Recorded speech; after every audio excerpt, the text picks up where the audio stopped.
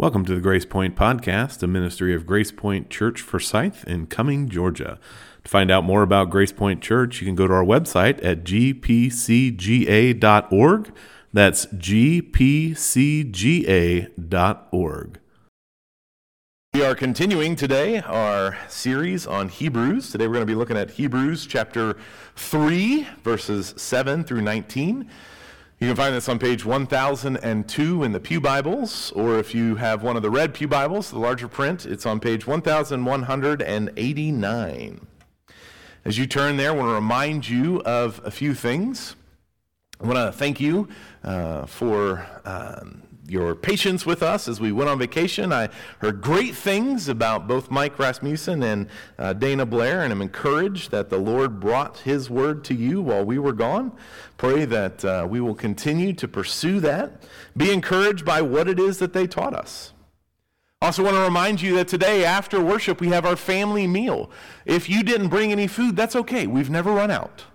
So please stay and fellowship with us. Take the opportunity to get to know Karen, to ask questions about Coming Home Ministries and Hope Link and how you can pray and how you can serve. Stay with us for our family meal. Also want to remind you that next Sunday after church, for about 45 minutes or an hour, we're going to have a short evangelism training. This will be an opportunity to just have a tool in our belt, a way for us to know how to engage with people. It'll be similar to the last training, but with some new information as well. And finally, I want to let you know that on August 30th, in about, this week, our evening women's Bible study is beginning on Wednesday, August 30th, and that'll be at 7 p.m., is that right? 7 p.m., yes. So, if you are interested in coming to the evening women's Bible study, please come on August 30th at 7 p.m. Now that you've had a chance to turn to Hebrews chapter 3, verses 7 through 19, please stand for the reading of God's Word.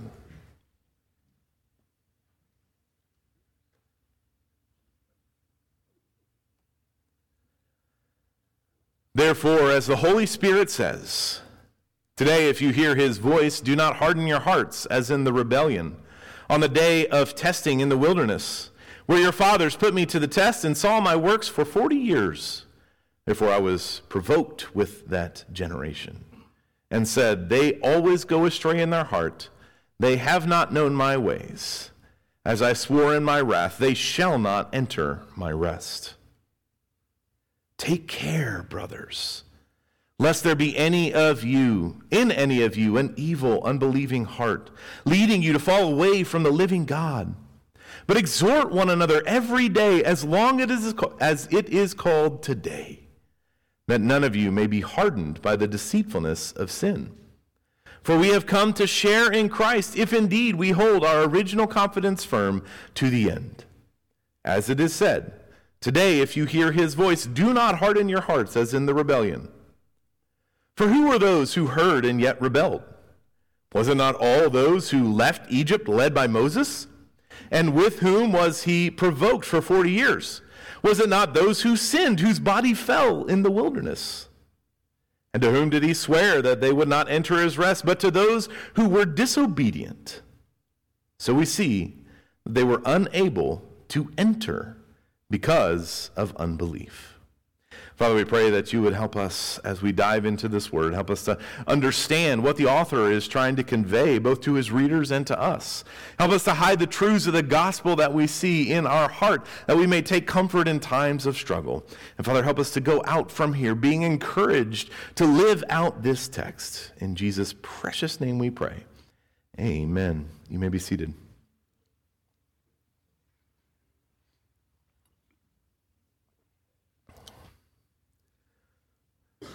Arguably, one of the greatest stories of all time is The Lord of the Rings.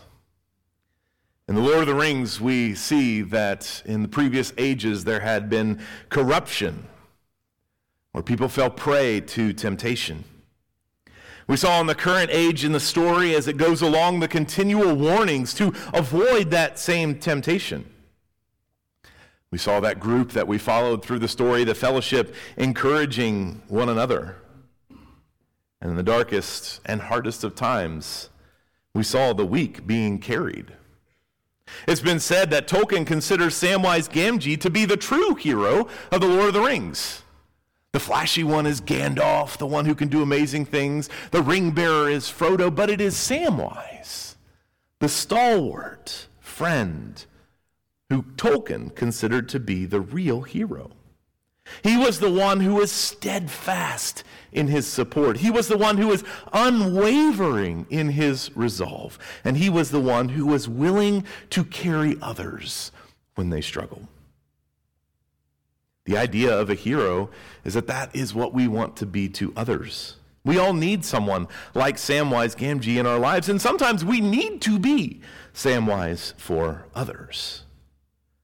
So as the author of Hebrews continues to teach his audience how Jesus is better, he takes time out. He already done it once, and now he does it again to send a warning, to help us to see that we have to be persistent. So today, as we look at verses 7 through 19 in chapter 3, we're going to see three things. Number one, we're going to see the rebellion in verses 7 through 11.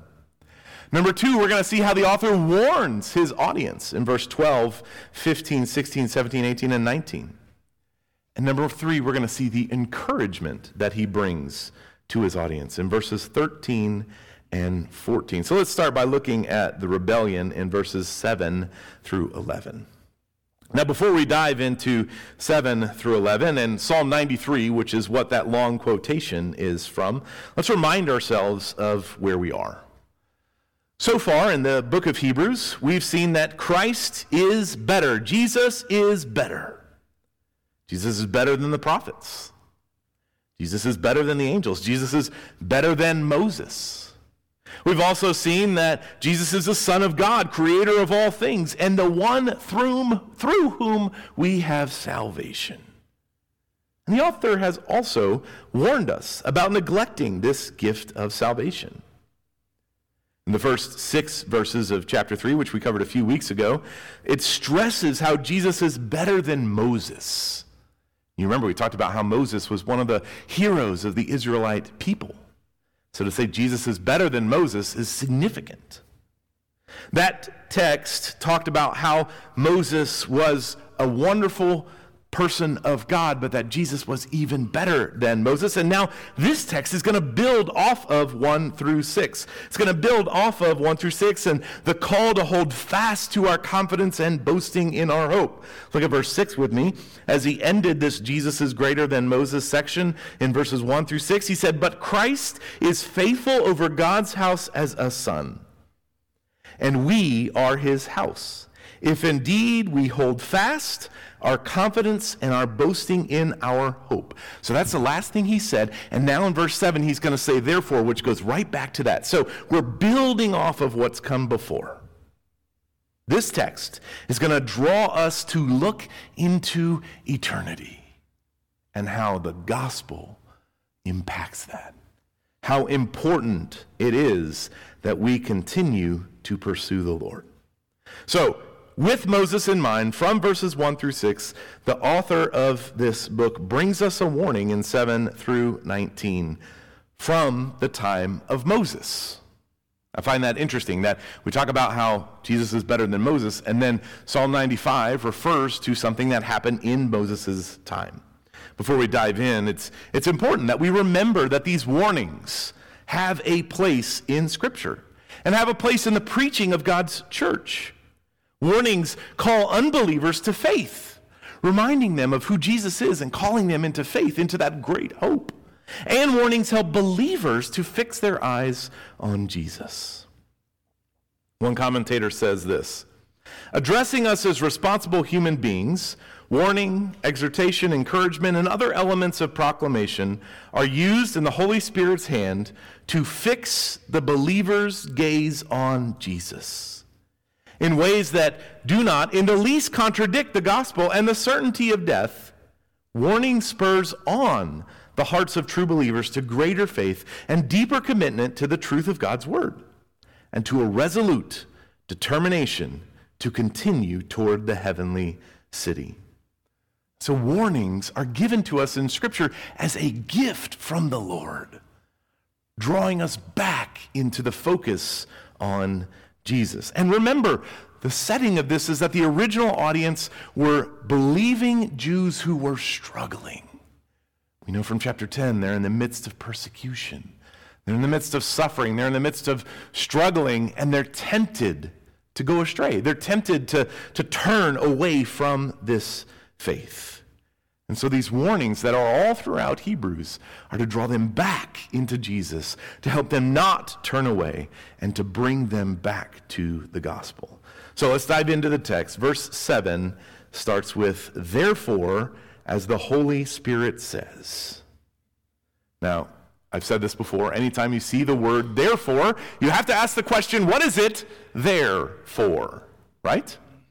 So I've already said this. The therefore here connects us back to verses 1, 2, 3, 4, 5, and 6, because we've already started talking about Moses, and now we're going to give a story from Moses' time, but it also connects us to everything that's already been said. So we can't forget that Jesus is better, that Jesus is the Son of God, that Jesus is the Creator, that through Jesus we have salvation. And because of those things, the author is now sending a warning.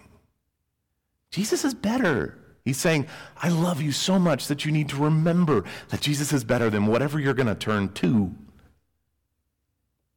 And he connects what he's talked about with this warning.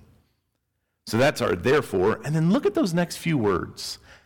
As the Holy Spirit says. As the Holy Spirit says. Now, we're getting ready to quote Psalm 95, so we're quoting Scripture, but the author of Hebrews is saying that this is what the Holy Spirit has said. Psalm 95 is what the Holy Spirit has said. This not only emphasizes and reminds us of God's role in writing Scripture through his authors. Remember 2 Timothy 3? All Scripture is God-breathed. But it also reminds us that God is speaking through his word to us. The author wants to make sure that his audience remembers that this is God's word. This isn't something that I'm suggesting that you can just throw off and ignore. This is God's word, as the Holy Spirit says.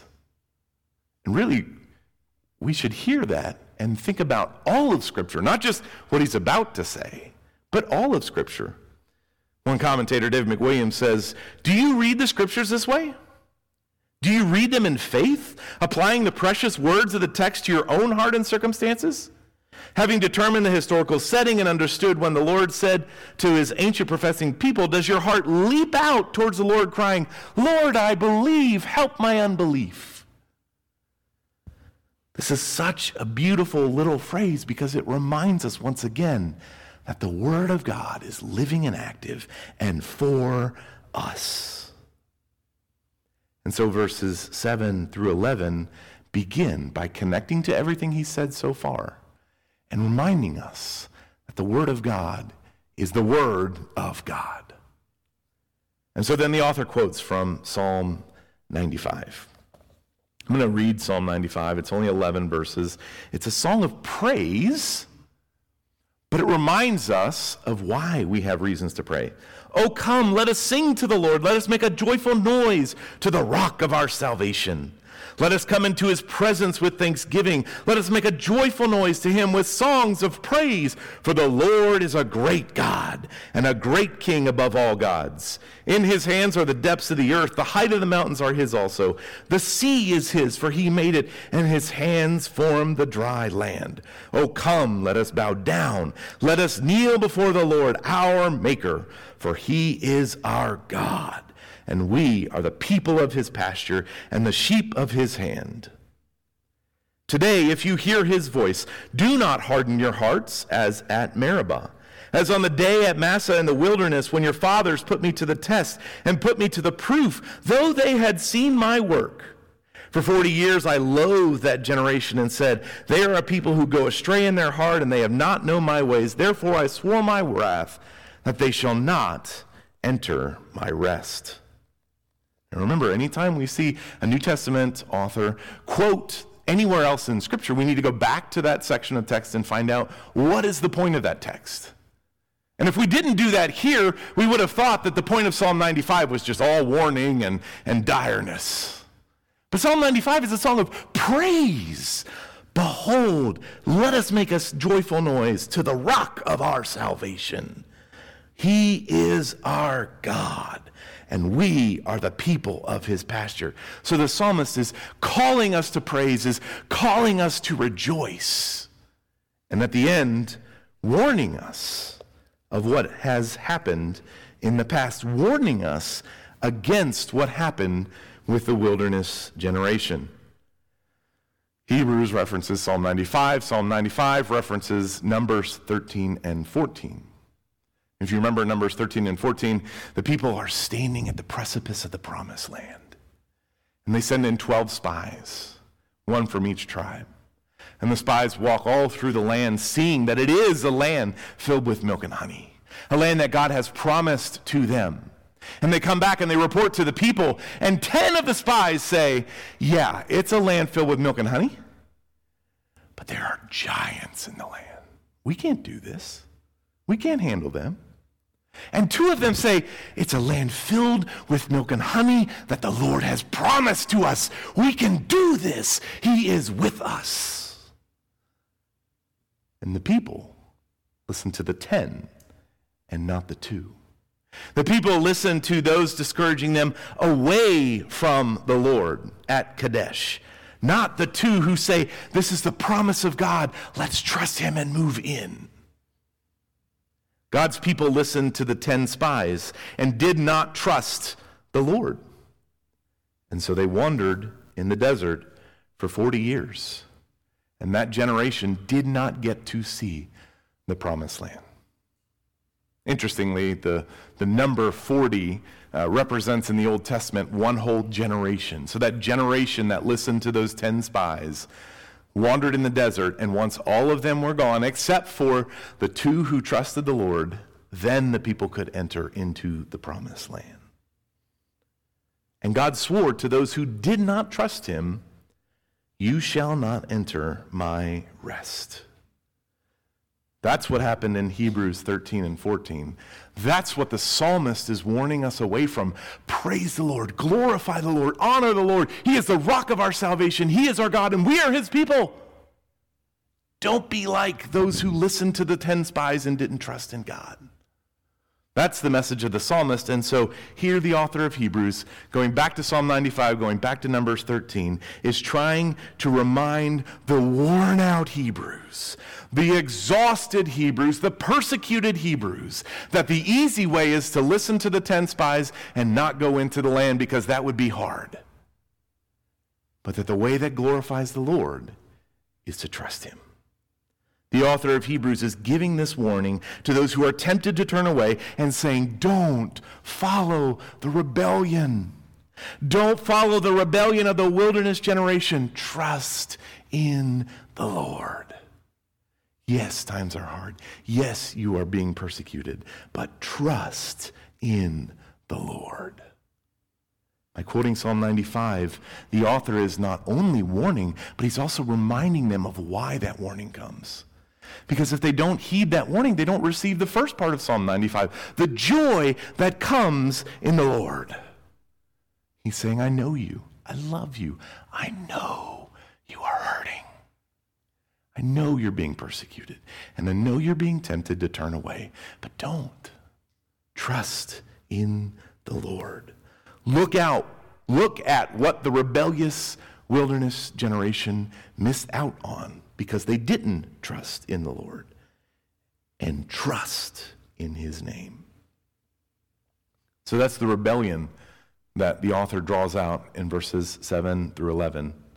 And then in verse 12 and 15 through 19, he brings a warning. So let's take a look at that warning. First, in verse 12, we see this. Take care, brothers, lest there be in any of you an evil, unbelieving heart, leading you to fall away from the living God. Therefore, connected to everything from before, as the Holy Spirit says, this is the word of God, don't fall away like the wilderness generation. Rejoice in the Lord instead. Now, you, my readers, make sure that you are not having an unbelieving heart. The author wants his audience to take Psalm 95 and its warning seriously.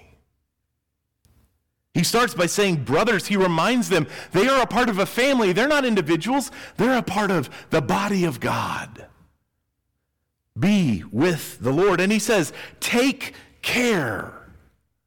Take care is not a one-time thing. In verbs, verb usage, there are the single things, hey, here's a single command. Go brush your teeth. And then there are ongoing commands, things that we want people to keep doing. We don't want to brush our teeth just once. Brush your teeth every day. Take care every day. Have vigilance every day so that you don't fall prey to unbelief. In Psalm 95, we saw the result of the unbelief of a few spies and how it infected the whole generation and how the Lord kept them out of his rest. And the author now is saying, take care, have constant vigilance not to let the unbelief of a few turn you from the Lord. Don't let the unbelief of a few destroy your faith. Trust in the Lord. Here in this context, unbelief encompasses disobedience. It's both the refusal to trust in God and the lack of faithfulness to God. And this phrase, fall away, take care, brothers, lest any of you have an evil, unbelieving heart leading you to fall away. Fall away means active rebellion against the Lord. An unbelieving heart is what leads to people falling away, which is active rebellion.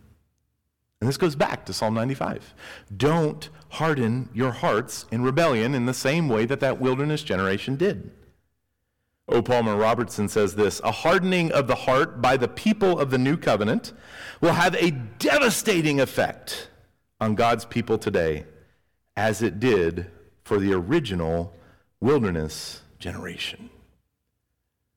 The author is saying, take care, be vigilant. Don't let your hearts be hardened, and beware of others' hearts being hardened, turning you against the Lord. It only took 10 spies for that whole generation to not trust the Lord. Trust the Lord. Pursue the Lord. Run to the Lord. Many of the commentators that I was reading talk about what does this hardness of heart look like? What does this look like today? And often it works like this. Sin deceives us. Sin makes us think that something is better. Something is better than God. And once sin has deceived us and we begin to sin, then sin hardens our hearts. Yeah, maybe I wasn't supposed to do that, but I really enjoyed that sin, or God didn't strike me down, or whatever the case may be. Sin hardens our hearts. Sin deceives, sin hardens our hearts, and then it leaves the sinner in darkness. We're left like, I don't know what to do. My sin is not satisfying me because only God can satisfy. And so when we fall prey to that, if we're not careful and we're not being constantly vigilant, we fall into darkness. The wilderness generation fell away because of the belief or the unbelief of a few, which led to the exacerbation of the unbelief of the many. And we know that the many had unbelief because we saw signs of it. Idolatry, selfishness, complaining, all those are evidences of it. When you go back and you read Moses' wandering to get to the promised land, even before the 40 years of the wilderness generation, the people are not great travel companions. Almost as soon as they had this miraculous salvation from the Egyptian army, they start to complain. Well, Egypt had meat. How come we can't have any water? I want to go back. I really liked that spicy food that they had there. All they did was complain. And they didn't believe. And then what happens when Moses goes up on Sinai? They create the golden calf. One of my favorite parts of that story is where Aaron says, it just came out, fully formed from the fire. I'm like, how can somebody even say that? And so the wilderness generation was filled with idolatry, selfishness, and complaining. And so they easily fell to the unbelief of the 10 spies. But today, we don't see a lot of golden calves. We don't have any golden calves up here, per se. But that unbelief often represents itself in self-righteousness. clinging to our own goodness, our own righteousness, our own rightness. Which is crazy because we're not righteous at all without Christ. And yet we run to that, we cling to that. We want to be righteous. We want to be on our own throne. We want to be the ones in control. We want to be the ones that are right. That's our constant temptation. Mick Williams says, one of the greatest problems, our greatest problems, are not those things that are outside of us, our circumstances, the way we've been treated, but instead our own smug self-righteousness that comes from within. And so in verse 12, the author is saying, take care, brothers, lest there be in any of you an evil, unbelieving heart leading you to fall away from the living God. Watch out.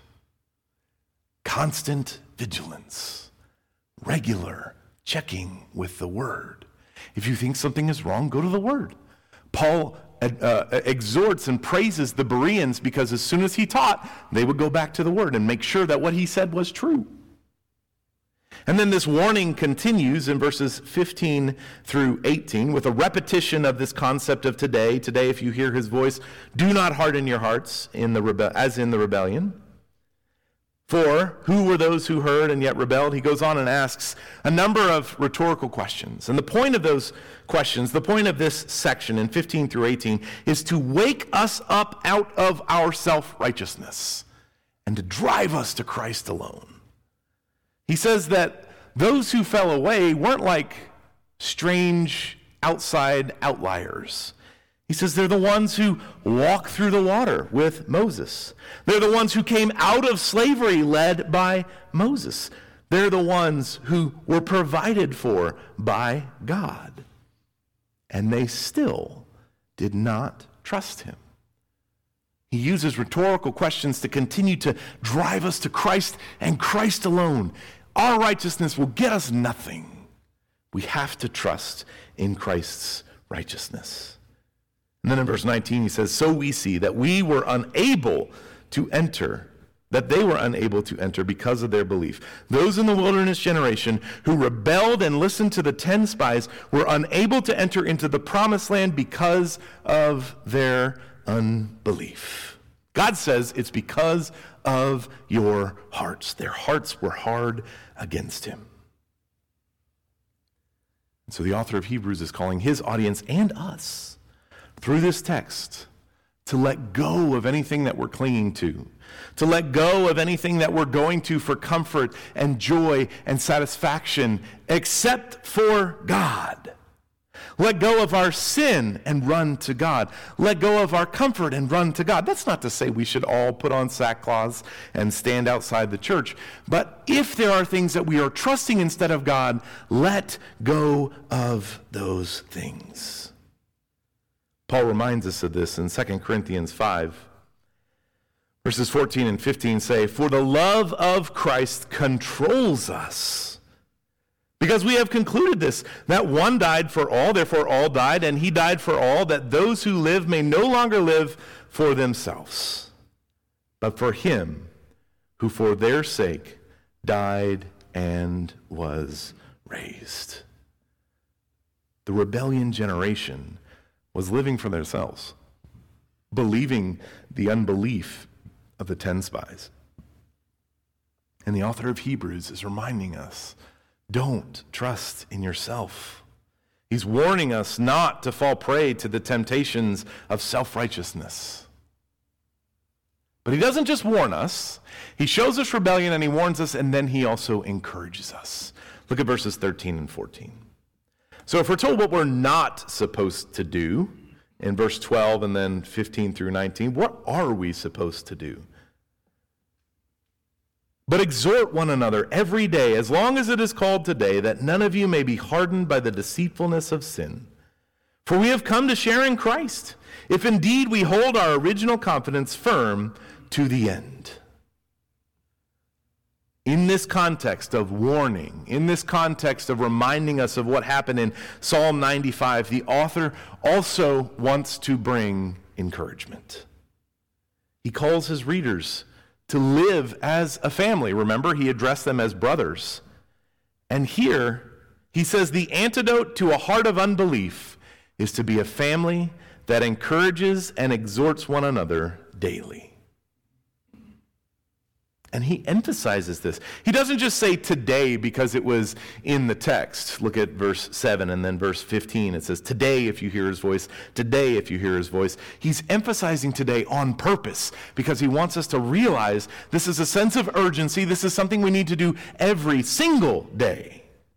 So verse 7 and verse 15 quote from Psalm 95, but here in verse 14, today is separate. It brings a sense of urgency. A faithful walk does not happen alone. Every single day we need to be encouraging and challenging and loving and praying for and lifting up one another.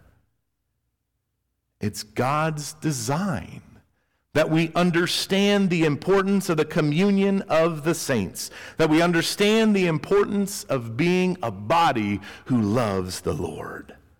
One commentator challenges us like this: each believer should ask himself, am I exhorting my brothers to walk faithfully? Or am I more like those who incite rebellion and unbelief?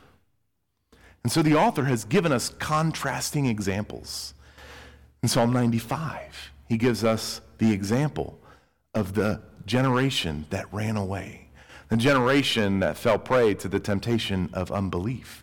And in verse 13, he exhorts us to encourage one another so that we won't fall away. These are two opposite choices. And he's encouraging us to love each other so much that we exhort and encourage one another daily. This comes in many forms. Sometimes it's overt, sometimes it's not. It might be a willingness to forgive, show compassion, or to confront people with grace. It might be a willingness to cheer others on. It may be sending letters or emails or phone calls or texts or prayer requests or doing kind words or deeds. Whatever the case may be, we're called to exhort and encourage one another daily.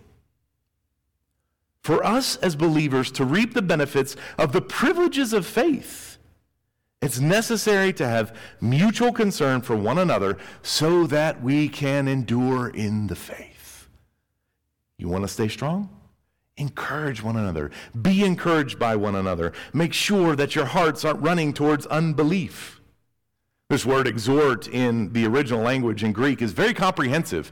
It means it's an entreaty, it's an admonition, it's an exhortation, it's an encouragement, it's a comfort. It's very complete, very comprehensive. And again, this exhortation is essential. The author says, exhort one another in the Lord once a year. No. The author says, exhort one another in the Lord every day. Because of the supremacy of Christ. Remember the therefore. Jesus is better than the angels, the prophets, than Moses. He's the creator of all things, the reason we have salvation. Because of the supremacy of Christ, because Jesus is better, and because of our position in him as sons and daughters of the King, we are called to exhort one another, because that exhortation will not be in vain. Turn forward to Hebrews chapter 10. Should be just a couple of pages forward. We're going to get to this. I'm not skipping ahead. Call this a spoiler alert. In Hebrews chapter 10, verses 23 through 25, we read this. Let us hold fast to the confession of our hope without wavering, for he who promised is faithful. And let us consider how to stir up one another towards love and good works, not neglecting to meet together as is the habit of some, but encouraging one another, and all the more as you see the day drawing near. The author of Hebrews is going to come back to this again and again. Exhort one another. We are a family. Often because of our sin, we're dysfunctional. And think about family. The people who hurt us the most are our family. But we're a family of faith, a family of God, and we're called to love one another so much that we exhort and encourage one another every day. So the author says, because of who Jesus is, listen to God's word. Listen to the warning that comes in Psalm 95 and the rebellion and unbelief of the hearts that are being addressed in Psalm 95. Take heed of the warning that I am warning you. Don't fall prey to unbelief, is what the author says. And encourage one another in the faith every single day. As we consider what the author is commanding us to do, because these are imperatives, that means they're commands, they're not suggestions, it can feel hard. I mean, after all, temptation's all around us. Unbelief is easy. The desire to pursue the things of this world is abundant. And let's face it, as much as we are a family, some people are just not easy to talk to. So what do? Do we try harder? Do we just give up? No. We listen to the commands of the Lord. It was interesting. I was talking to another pastor this week, and he showed me what his professor in college called the 5 points of true Calvinism. Okay? Now, this is what he said. I'm not saying that. I'm just clarifying. This is what his professor said. The 5 points of true Calvinism. Number one, by the way, take notes on these because these are great. Number one, I must.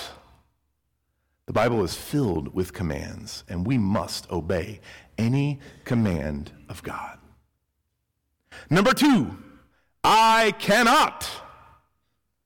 On my own power, I cannot obey.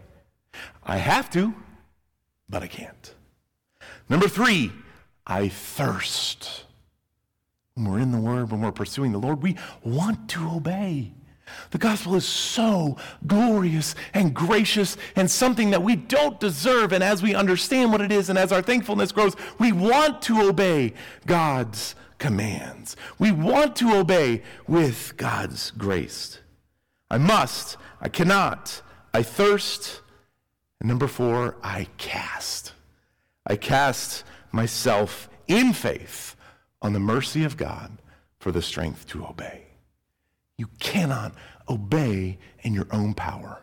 We've said this over and over again throughout Mark, all the way throughout Hebrew. It's not like we're saying, hey, do this. We can't do this on our own. We have to have the power of the Lord. And so while I must obey, I cannot obey. I thirst to obey, so I cast myself on the Lord. And number five, I shine. Through the power of the Holy Spirit, as he shows up, in new obedience, I am able to do what the Lord commands. I must obey. I cannot obey. I thirst to obey. I cast myself on the Lord so that I can obey, and I shine when the Holy Spirit shows up. This runs throughout Scripture. This runs throughout Calvin's theology, which is one of the reasons why the professor said this is the 5 points of true Calvinism. So when we see imperatives like this, when we see these commands to not only watch out, but to encourage and exhort one another, we want to do those things. We must do those things, but we can't do that on our own. And so we thirst, we cast, and we shine. Only through the power of the Lord working through us, when the Holy Spirit shows up, can we do these things. But that's not limited. When you cast yourself on the Lord, you don't have to have been perfect this last week for the Holy Spirit to show up and work in and through you. The Spirit will be at work within you. What a great way to summarize how to obey the Lord's commands. I must obey, I cannot obey, I thirst to obey, I cast myself in faith on the mercy of God for the strength to obey, and I shine when the Holy Spirit shows up so that I can obey. In The Lord of the Rings, we saw that people have fallen prey to temptation in the past, and the fellowship is warned of this. The fellowship also has to encourage and exhort one another in order to make it through, culminating in Sam carrying Frodo to Mount Doom. So as we go out, we're called to remember the message of this text. We're called to remember that rebellion is easy. We're called to remember that we have been warned not to fall prey to that rebellion.